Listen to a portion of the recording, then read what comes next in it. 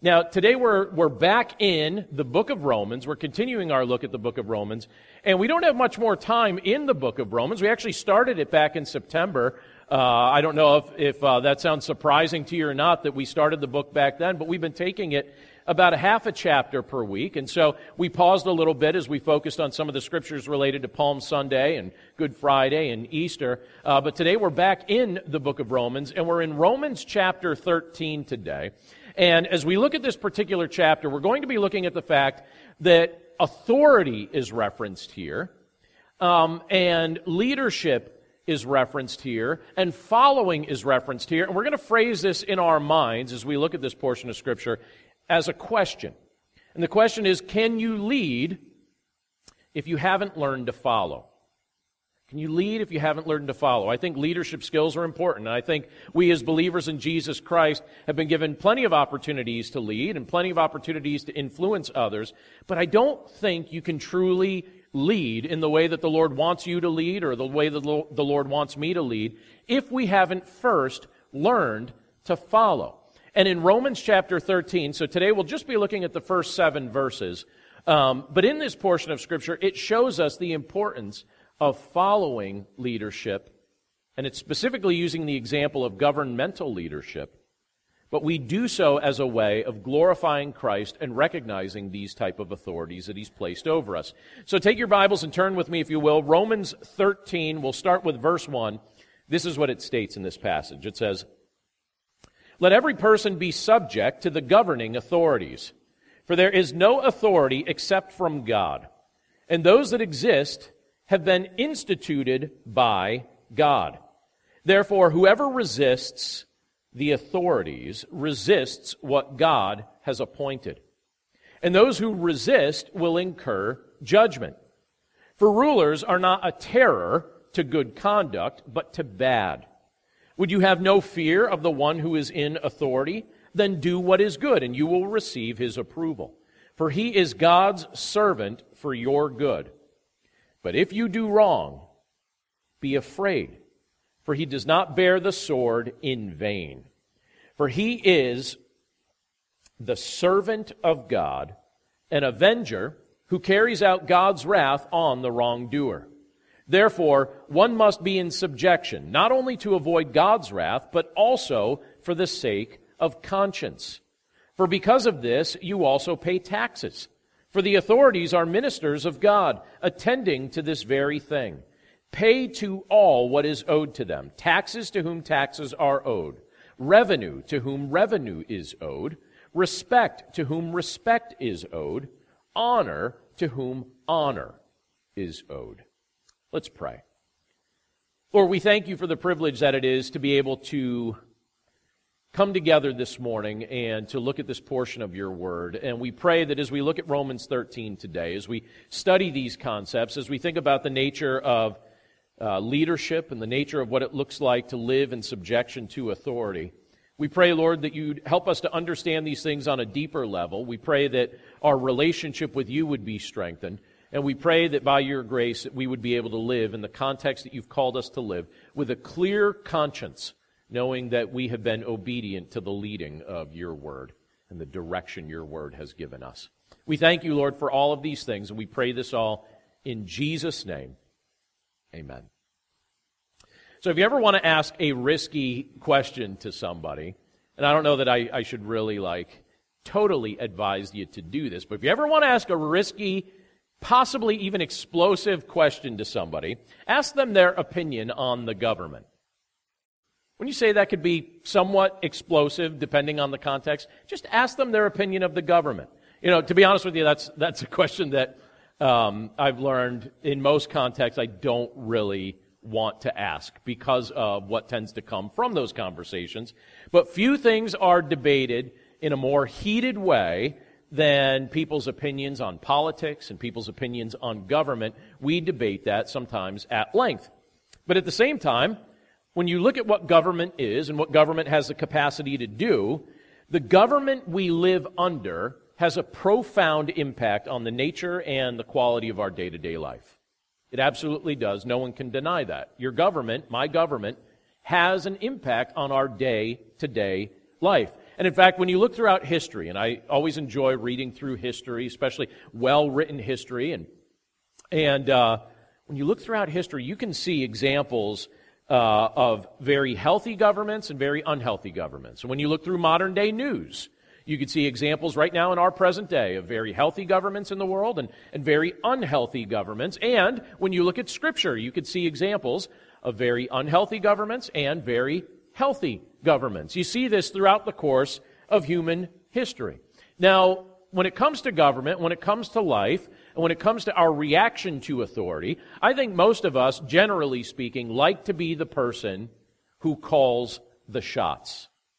You know, we want to be the person who calls the shots. We like to be the people who make decisions, I think, in many respects, more so than we like to be the people on the receiving end of decisions that have been made. And I think that preference tends to show up at a very early stage of life. I think that's something that when you're a child, you like to call the shots. I think that's something particularly as you segue toward adulthood in your early teen years, you like to call the shots. I'll never forget a debate I had several years ago with one of my children.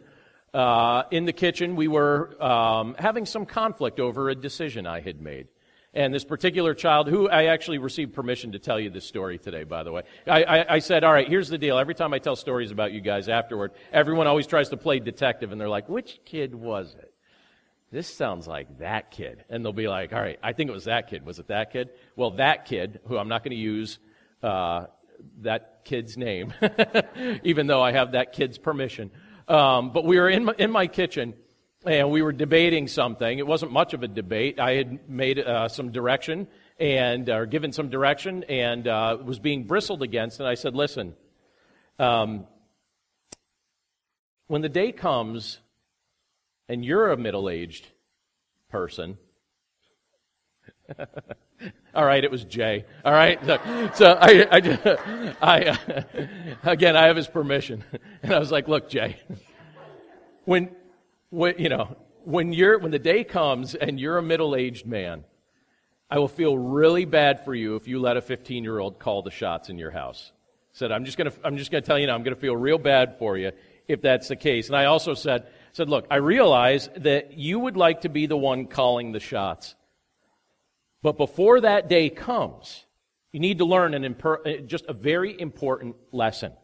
And the lesson is this: you cannot be an effective leader until you first learn to follow. Now, we're a few years from that conversation, and recently I was having a conversation with somebody else, and you know who backed me up in that conversation? Jay. He goes, in the midst of that conversation, he goes, you know what? He's right. He goes, he's right. And I was like, what? Solidarity. I was like, that's right. You know, it was nice to experience that validation. But the truth is, just in life, I mean, we all learned that lesson as a teenager, did we not? Did you not, as you were getting older and older, you know, you finally got to a point where you probably thought, all right, you know, I know what I'm doing better than other people around me. I just need to do this. I need to call the shots. But the truth is, you can't really learn to lead, even when it comes to leading ourselves. We can't really learn to lead in the way that the Lord wants us to lead until our hearts understand the nature of what it looks like to follow in a godly way first. And I believe that's a concept that the Apostle Paul was trying to communicate here in Romans chapter 13. So we're looking at the first seven verses of this chapter, and he's talking about this idea of being subject to authority. And even as we, prepare to dig into the details of these verses, I'll say this: Christians can have a very powerful impact on the culture. And I think that influence can have a very huge impact on society as we as believers learn to subject ourselves to the Lord while also showing respect to the authorities that He's placed in our lives, the authorities that He Himself has instituted to govern us. So look again at these verses here that the Apostle Paul references in Romans chapter 13 as he speaks about these things. And I want to point out a couple of things that I believe are communicated in this passage. And one of those things is this: I believe we're told here, don't resist what God has put in place. Don't resist what God has put in place. Look at the first two verses. Let me reread these. Here it says, "Let every person be subject to the governing authorities. For there is no authority except from God, and those that exist have been instituted by God. Therefore, whoever resists the authorities resists what God has appointed, and those who resist will incur judgment. Now, earlier this week, I'll reference Jay again. Jay and I were up later than the rest of the house, and we were hanging out together. We were sitting down, and we were actually searching for a particular news-related video that we had seen some time ago, and one of us brought it up in conversation. We thought, let's see if we could find it on YouTube. So we were scrolling through YouTube, trying to find this news clip that we thought was interesting. But before we found the news clip, in fact, we never found the clip that we were looking for. In the midst of searching for it, though, we actually came across some additional videos, and they included stories of people that got into trouble or conflict with the police, and their conflict with the police was exacerbated by the fact that they resisted arrest. They resisted arrest. That was the type of thing that it was showing us, multiple times in these videos, people resisting arrest. And as you can imagine, it did not go well for them, right? Resisting arrest did not work out in their favor. Now, you look at what Paul says here, and he even talks about this idea of resist. He even uses that word, right? Now, imagine living in the Apostle Paul's time, as he's writing this letter to the church at Rome. Do you suppose if you were living during that time, the time Paul's speaking about here, the time in which this letter's being communicated, that you would have wanted to cooperate with governmental authorities, or do you think you would have been tempted to resist them? Which way do you think your heart would have been leaning if you lived in that context?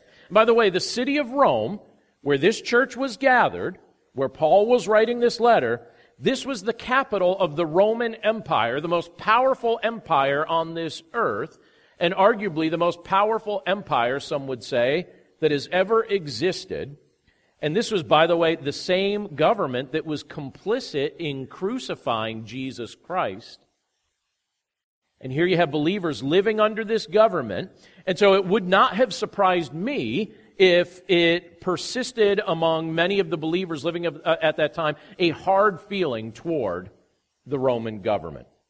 Right? I don't think that they would have been naturally showing an affinity toward their government. Particularly because believers were also experiencing various forms of persecution in that era. And eventually the Apostle Paul, who wrote these things down, was executed by the Roman government. And yet when you look at what he's talking about here in a portion of Scripture like this, he's teaching us a principle where he says, don't resist what God has put in place. Effectively, I'm summarizing when I say that, but he's saying, don't resist what God's put in place. Paul knew that the Lord wanted believers to have an impact on the culture in which they lived. And that the Lord wanted believers to have opportunities to testify to the gospel of Jesus Christ.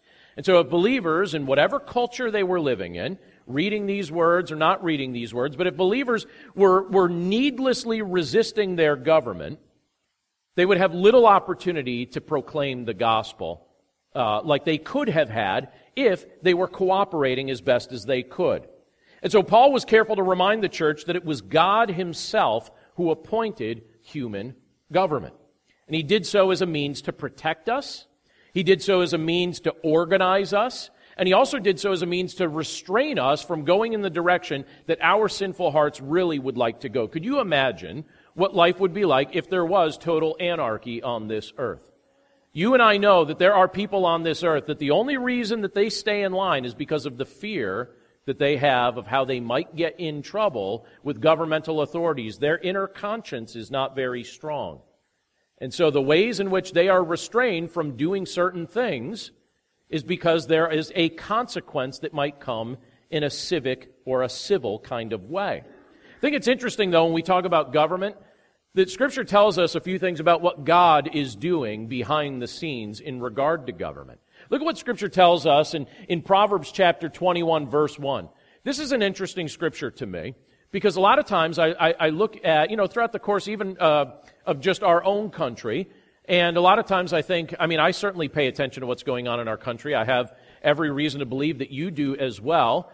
And do you ever think, as you look at certain leaders, there are certain leaders that you probably agree with and others that you disagree with. And sometimes those that you disagree with might rise to pretty high levels of power in our government. And what's your response to that? I remember at one point, I think I was probably in college at the time, I remember at the time I just started voting, and I was also feeling somewhat powerless in regard to, like, what do you do if you have high officials in government making decisions that you believe are very unwise decisions? And I remember one particular Sunday, I came across Proverbs 21:1, so let me read it for us.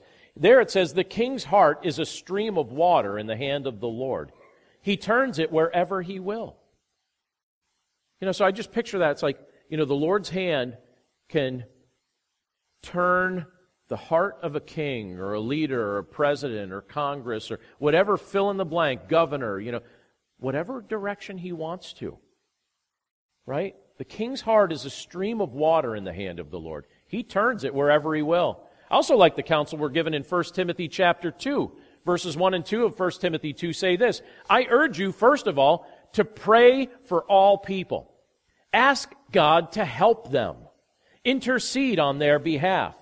And give thanks for them. Pray this way for kings and all who are in authority, so that we can live peaceful and quiet lives, marked by godliness and dignity." What was Paul encouraging Timothy and all believers ultimately who would read that portion of Scripture to do? To pray for our leaders. Lift them up to the Lord. Pray for them. Pray for them. He's saying intercede on their behalf. Give thanks for them. That can be challenging, right? It's much easier for me to give thanks for the leaders that I voted for versus the leaders that I didn't vote for, but somehow end up having an impact on my life. And so I could find myself, do you ever say, like, all right, I'll pray for them, but I'm going to pray that God will smite them. I'm just going to, just smite them, God. Just do that. That's my prayer. Amen. I don't think that's what he has in mind with that portion of Scripture, right? It's not revenge prayers, right? He's saying, lift them up, pray for all people, ask God to help them. Ask God to give them wisdom. Ask God to make their hearts soft. In Proverbs 21, the Scripture says the Lord could just take that heart, steer it in whatever direction He wants. So pray that the Lord works in the hearts of those who have influence over our lives, our governmental leaders, or any leader, really. I think this applies in really any realm of leadership, does it not? You're having conflict with a boss, you're having conflict with a professor, you're having conflict with family members, whoever has authority over you. Pray that God gives them wisdom. Pray for them. Our challenge from the Lord is to pray for our leaders instead of resisting them. And we're told, when we look at what the Scripture tells us in verse 2 in particular, we're told that we can expect judgment or governmental punishment, effectively is what it's getting at here, if we choose to resist them, because these are authorities who exist and serve as an extension of God's authority until the time of Christ's reign, when Christ comes to this earth again and returns to reign over this earth. But in the meantime, these governmental authorities have been put in place to serve in this kind of capacity as an extension of God's authority. So don't resist what God's put in place. Scripture goes on to give us additional counsel. And that's this, and it kind of rhymes the way I phrase this here. So ready? This is going to stick in your head and stick in your heart. Maybe you could even make a longer poem about this. And if it's good, I'll even post it on the church Facebook page, all right? But you have nothing to fear if your conscience is clear. Now, those of you that are musical, do you like the rhythm to that too? You have nothing to fear if your conscience is clear. You're going to remember that, right? On the drive home, you have nothing to fear if your conscience is clear. You're going to say that to your kids, right? You have nothing to fear, especially if I keep saying it. You're going to be like, enough, right? It's like an earworm now. But it's true. You have nothing to fear if your conscience is clear. Look at verse 3 down to verse 5. It says, "For rulers are not a terror to good conduct, but to bad. Would you have no fear of the one who is in authority?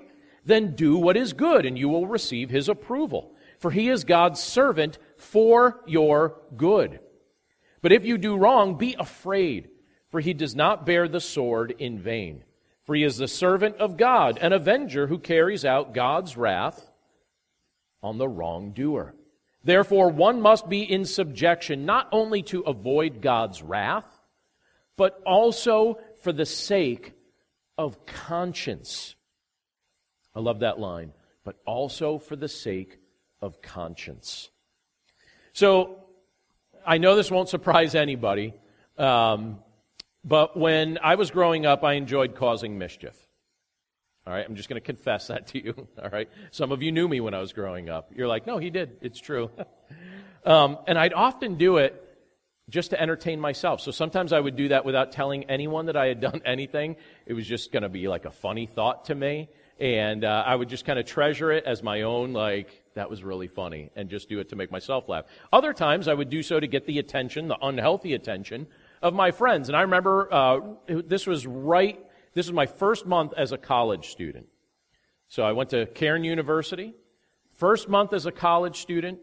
My friends and I one evening, we were hanging out in the ball field there, and then just past the ball field there's railroad tracks. And then on the other side of the tracks, I don't know if it's still there, but at the time there was a bar. And there were a whole bunch of people the one night. So we're on the one side of the tracks here at the edge of the ball field, and we went down toward the tracks where there's all that gravel. And we could hear all these people outside that bar just making all sorts of noise and saying all sorts of stuff. And I thought it would be so funny if I took a piece of that gravel, if I took one of those rocks, and I just threw it over in that direction. Not to hit anybody. Now, by the way, those of you who are shaking your head, I know it's dumb. Okay, I'm 42 years old now. I know it's dumb. But in the moment, I was like, this will be funny. Because in my mind, I thought, we already have a head start. We already have a place to go. Let's see if we could get them to chase us. Wouldn't that be funny to have a whole group of drunk people chasing you? When I was 18, that seemed hilarious to me. And so I took a piece of that gravel and I threw it so that it landed in the midst of that crowd. Intentional not to hit anyone or anything, but I just threw it to get their attention. And I was like, all right, drunk people, the race is on. Come on. And guess what? They did chase us. In fact, some of them started on foot. The others got in a pickup truck. And I kid you not, grabbed bats. They had baseball bats, and they zipped out of there and onto campus. You work campus security. I apologize for this. This is decades ago. Don't hold this against me. But we were like, oh no, this escalated way too far. And we're running to get back to our dorms. I lived in Souder Dorm at the time, and I was running as fast as I could back to Souder. And I was like, I just have to get there before the truck with guys and baseball bats gets up there and figures out where we're going. And we got in there, and I went into the dorm, and my friends, they all went into their rooms, and we're all just like thinking, what's going to happen next? A few minutes later, security comes in.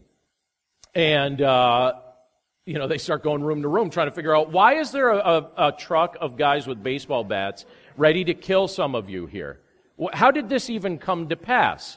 And security came in my room, and I remember looking at the security guard. Again, I apologize. I know what you do, and I appreciate your service. But I was 18 and very scared in that moment.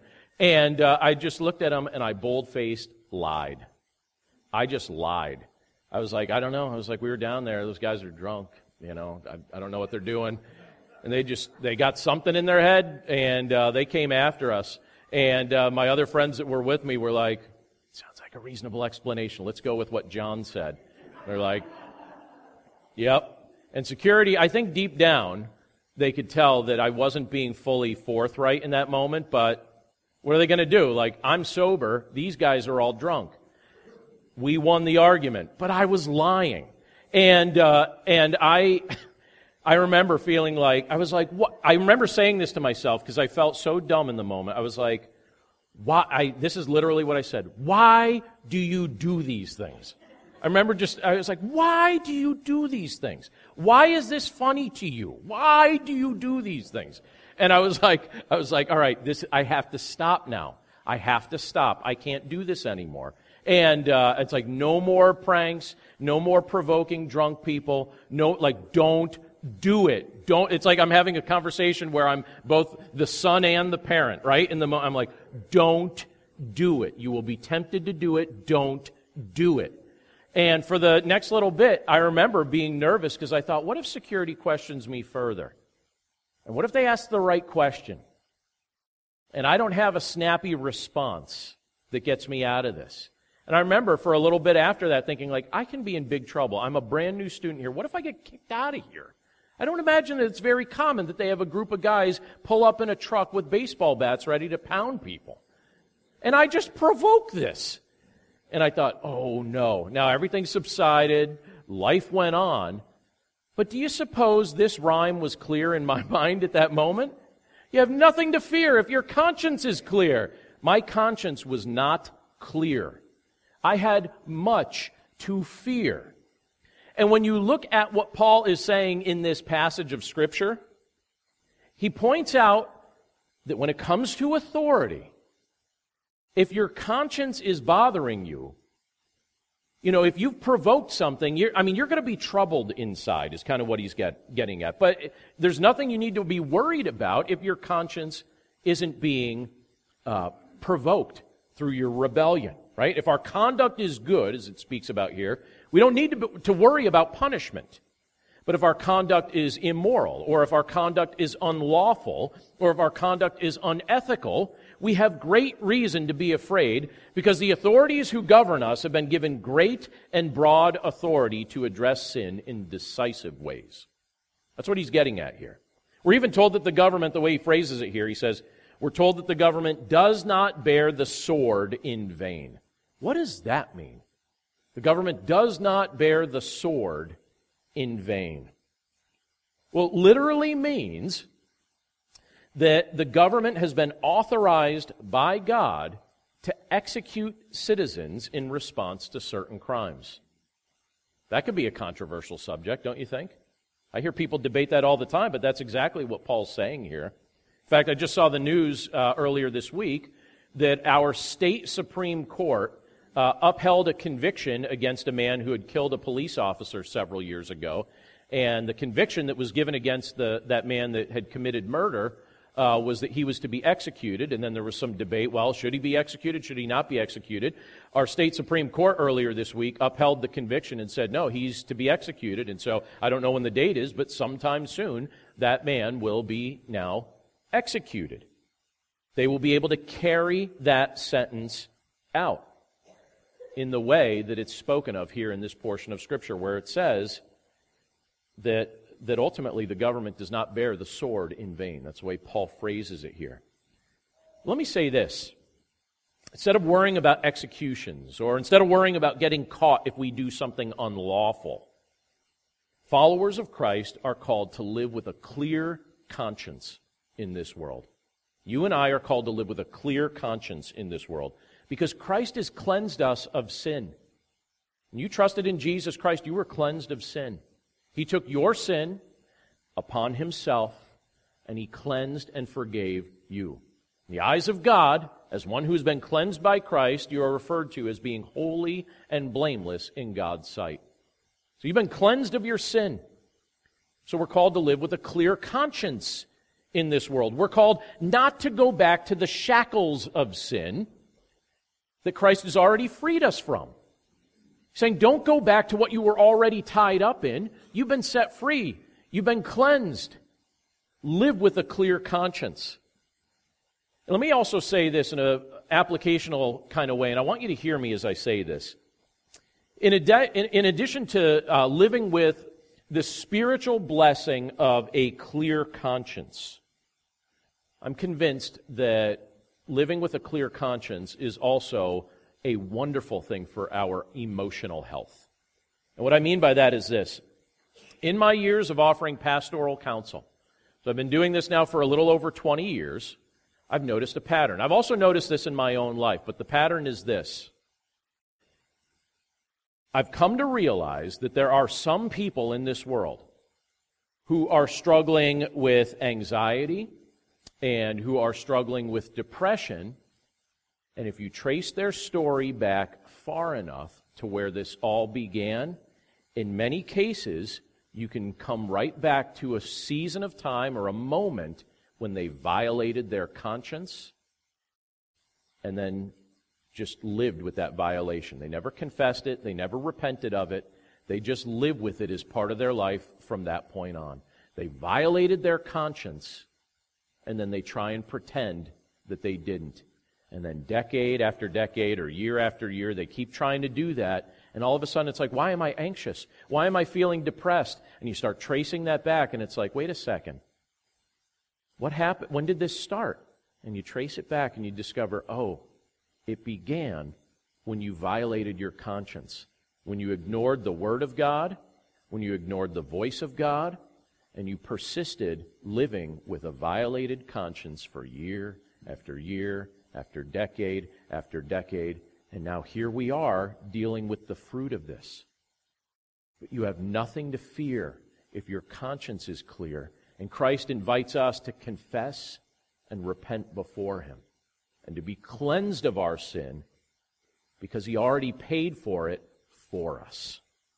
Something else that Paul mentions here from a governmental perspective that falls right in line with all the things we've been looking at is this. He says, don't rob those who are called to serve you. Now, again, I'm paraphrasing as I say that, but the essence of his teaching here is, don't rob those who are called to serve you. Look at verse 6 and verse 7. He says, for because of this you also pay taxes. For the authorities are ministers of God, attending to this very thing. Pay to all what is owed to them. Taxes to whom taxes are owed. Revenue to whom revenue is owed. Respect to whom respect is owed. Honor to whom honor is owed. Several weeks ago, did you do your taxes? I had the privilege several weeks ago not only to do taxes for my wife and I, who file a joint return, but now as my children are in the workforce, but still living under our roof, I help them with their taxes as well. So I finished our taxes. I did our federal, our state, and our local. Isn't that exciting? You get to do local taxes now. And it's always nice when they add another element to it. And then I did the same thing for child number 1, and child number 2, and child number 3. And then child number 4 is like, hey, I'm of working age this year. At the end of this year, I'll be working age. So I'm like, great. Next year, what do I get to do? 5 tax returns, right? For federal, state, and local taxes. Lovely, right? Admittedly, doing taxes, not my favorite task, okay? I don't really enjoy doing it. And I was even thinking maybe I should just encourage my children to just stop working, just give up, lose all sense of ambition, just mooch forever, right? Just mooch forever. Just give it up. It'll be much less paperwork on my part at the end of the year, right? But no, all kidding aside, when you look at what Paul says here, he makes a point to stress that part of being good citizens involves paying taxes. Now, I recognize you did not come to worship this morning hoping to hear a statement about taxes. But it's interesting what Paul says here, that's funding. Our taxes fund our government. Our taxes pay the wages of those who dedicate their time to serving us as what? Ministers of God. Did you notice that when Paul said that there? Isn't it interesting to consider that those who work in these capacities, that those that work in governmental office, would be referred to that way in Scripture? Literally, it says they are ministers of God. I wonder how many people serving in government roles think of themselves that way, or even know that the Scripture describes them that way. As ministers of God? I did not think of that when I got my license a few years ago. You know, when I updated it, I wasn't like, I'm so ministered to, right? And then you look at what it says here. That's how they're described. Now, I don't imagine that was an easy teaching for the church at Rome to receive. I don't think that was easy for them to see or hear or think about. Many, understandably, by the way, were very uncomfortable with the ways that the Roman government was using their tax revenue. And many were very upset with the high rates they were being charged. They weren't comfortable with that. Does that sound familiar, by the way? Are you comfortable with everything government does with your money? Are you happy with the rate you're charged, or do you wish it was less? And if it gets lessened a little this year, do you hope it's a little less next year? And a little less next year? I certainly do. And yet you look at what the Scripture says. It says, pay it. Pay it. It's also interesting that Jesus addressed it. He addressed this in Matthew 22. He said it this way. So he was being challenged by a group of people. And they're like, hey, we don't like paying these taxes. We think that the government is unjust. What do you think, Jesus? And it says, tell us then, what do you think? Is it lawful to pay taxes to Caesar or not? But Jesus, aware of their malice, said, why put me to the test, you hypocrites? Show me the coin for the tax. And they brought him a denarius, and Jesus said to them, whose likeness and inscription is this? And they said, Caesar's. And he said to them, therefore render to Caesar the things that are Caesar's, and to God the things that are God's. And when they heard it, they marveled. And they left him and went away. Interesting moment, right? But ultimately, what's the Scripture teaching us here? It's saying, don't rob those who've been called to serve you. But I have one final question for us as we think about all of this, right? We could have called this Good Citizen Sunday, right? If we thought of giving it a theme. But there's an important question we still need to ask that we haven't asked yet, and this is what I want to finish with. What do you do if an authority asks you to disobey God? Because these 7 verses are telling you and telling me, cooperate with your government.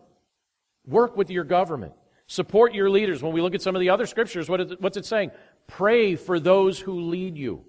Pray for them. Intercede on their behalf. But then I think it also, at least in my mind's also provoked to ask the question, what if an authority asks me to disobey God? What do I do then? I want to be a good citizen, but what if an authority asks me to do something that would violate what God has clearly told me to do in His Word? Am I called to be obedient in a context like that? God's Word gives us multiple examples of that dilemma playing out. And I'll just point out one. It's from Daniel chapter 3. And I'll wait a second to bring a portion of Scripture up on the screen for us to see, but I'll give you the summary of what was taking place. And in Daniel chapter 3, you have King Nebuchadnezzar, very powerful ruler. I guess we could say at the time he was the most powerful king on the earth in that particular generation. And he built a golden statue, and it was about 90 feet tall. And he invited all the leaders and authorities in his kingdom to come and to bow to it and to worship it. And as they did that, it was kind of like, here's our way of showing allegiance to our king. Here's our way of showing allegiance to our government. We're going to bow before this thing as like a pledge, as a pledge of support, as an act of worship, showing that we are subject to Nebuchadnezzar and his authority. And so all the leaders in his kingdom of any stripe, any kind, were called to come before this statue of gold and to bow down before it and to worship it. And then you have 3 men, Hananiah, Azariah, and Mishael. You remember Hananiah, Azariah, and Mishael? Do you remember those guys? Hananiah, Azariah, and Mishael. You probably know them better as Shadrach, Meshach, and Abednego. And Scripture refers to them as servants of the Most High God. And they're trying their best to be, they work with Nebuchadnezzar's government. They had been taken as exiles into Babylon years earlier, but they worked with the government at this point. And this decree goes out, but they're servants of the Most High God, and so they already know they're not going to violate their conscience and bow to this statue. So they won't do it. They won't bow down. And what was done in that particular context, one of the ways of execution that they would use in that government was they would literally just throw you into fire. I think maybe just a clean way to kill somebody. Seems very efficient. Just throw them into fire. So they would heat up these furnaces and throw people into fire. So that's what they did.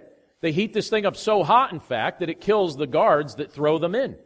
But Shadrach, Meshach, and Abednego, they're bound with rope, and they're thrown in. And then the Scripture tells us that by the grace of God, they were protected from death. They thought they very well might die. Why wouldn't they think? They knew God could protect them. They didn't know if it was God's will for them to live or die in that moment. They just knew that because they wouldn't bow, they were now being thrown into the flames of that furnace. They're thrown in there. The 3 of them are thrown in there. And then as people from a distance are looking into that furnace and can see what's going on in there, they know that 3 guys were thrown in, and the guards that threw them in died because they got so close to the flame that they died. The guards die. Shadrach, Meshach, and Abednego thrown in. And everybody looks and they're like, who's the 4th guy in there? And why are they in there moving around? And something did burn. The only thing that burned in that flame was what? The ropes that those men had been tied with. They're thrown in and the ropes burn, and they don't. And someone else shows up. You know who theologians believe that 4th person that showed up was? They believe it's an Old Testament, representation of Christ. A moment during the Old Testament where Christ literally shows up in this context. He hadn't yet taken, physical flesh in the sense that we understand, that he did when he came through Mary, but people believe that that's Christ that showed up. In Daniel chapter 3, verse 25, did I not have a scripture for it? I guess I don't. I'll just read it for us. But there it says, "Look," Nebuchadnezzar shouted, I see 4 men unbound walking around in the fire unharmed, and the 4th looks like a god. And they're looking at this, and these men lived. So the question we're being asked from an applicational standpoint is, what do you do if your government asks you or an authority asks you to disobey God? If you're ever presented with that kind of dilemma, and you might be, well, I'd encourage you, if that moment comes, to listen to the Lord, to follow the counsel of His Word, and to accept the consequences, whatever they may be. That's what Shadrach, Meshach, and Abednego were doing, right? They said, we will not worship this statue, but we also we're not going to fight you. We accept the consequences for our decision. So it doesn't speak of them fighting the ropes put around them. They accept the consequences. So they figure, all right, maybe we'll live. Maybe we won't. But it's also interesting to recognize that there's not a single thing in this world that can be taken away from you that you weren't already going to lose anyway. And I think they probably had peace with that thought in their mind. It's not a single thing in this world that can be taken away from you or me that you weren't going to lose anyway. So in that moment, they're like, hey, maybe we get to see the Lord face to face today. Or maybe He miraculously lets us live. Or how about both? And that's what happens. They're allowed to live, and Jesus shows up in the flames with them. And they live. And by the grace of God, they're allowed to continue to serve. So let me say this as we finish up. As far as it depends on you, live at peace with the government that the Lord's allowed you to live under. Don't needlessly resist them. Function before them and before the Lord with a clear conscience. Fund their ability to serve you as the ministers of the Lord through your taxes. But never disobey the counsel of God that He revealed in His Word, even if it costs you every earthly thing to be obedient to God. I'll say this, since I've already mentioned Jay twice, I'll reference him a third time. I told him last night, I said, do you want to hear what I'm preaching on tomorrow? And he's like, yeah, sure. So we talked about it, and I shared the concepts, and I said, let me ask you the question I'm going to ask the congregation as we finish up. I'm going to ask them, what do you do if an authority asks you to disobey God? So I wanted to know from him. I was like, what would your answer to this question be? If an authority asked you to disobey God, how would you phrase this in your mind? What would your answer be? And he said, well, this is how I'd phrase it. I got to listen to the highest authority. So if there's a debate or if there's a dilemma, I'm going to pick the highest authority. And I was like, that's a good answer. So I guess I have to give him part of my paycheck today, right? I'm doing my job for me. But the point being, what does Scripture tell us? Learn to follow for Christ's glory. That's what we're being called to do. Learn to follow for Christ's glory. Let's pray. Lord, thank you so much for the privilege to be able to look at your word together today. And thank you for the interesting things that Paul mentions in Romans 13. Even looking at this during the course of this week, I couldn't help but think to myself, this isn't really a subject I would think to preach about in most contexts. It's not really a subject that right off the top of my mind I would think that you would necessarily even want me to preach about. And then we come up to this portion of Scripture where you have Paul, where you have believers living in the midst of a context where there were certain things that were taking place around them that certainly weren't very enjoyable for believers to experience. And yet in the midst of all of that, under your Holy Spirit's inspiration, Paul pens these things down, encouraging believers to be obedient to the authorities that you've placed over them. So, Lord, thank you for this example. Thank you for the privilege that you give us to lead. But we know, Lord, that when we're leading and when we're influencing, that we're not really going to have the privilege to lead and influence in a way that will glorify the name of your Son, Jesus Christ. We don't understand the nature of what it looks like to live in subjection to the authority over us. And Lord, you're the ultimate authority, but you also tell us very clearly in this portion of your word that you've also placed governmental authorities as an extension of your authority, and they serve as ministers of God.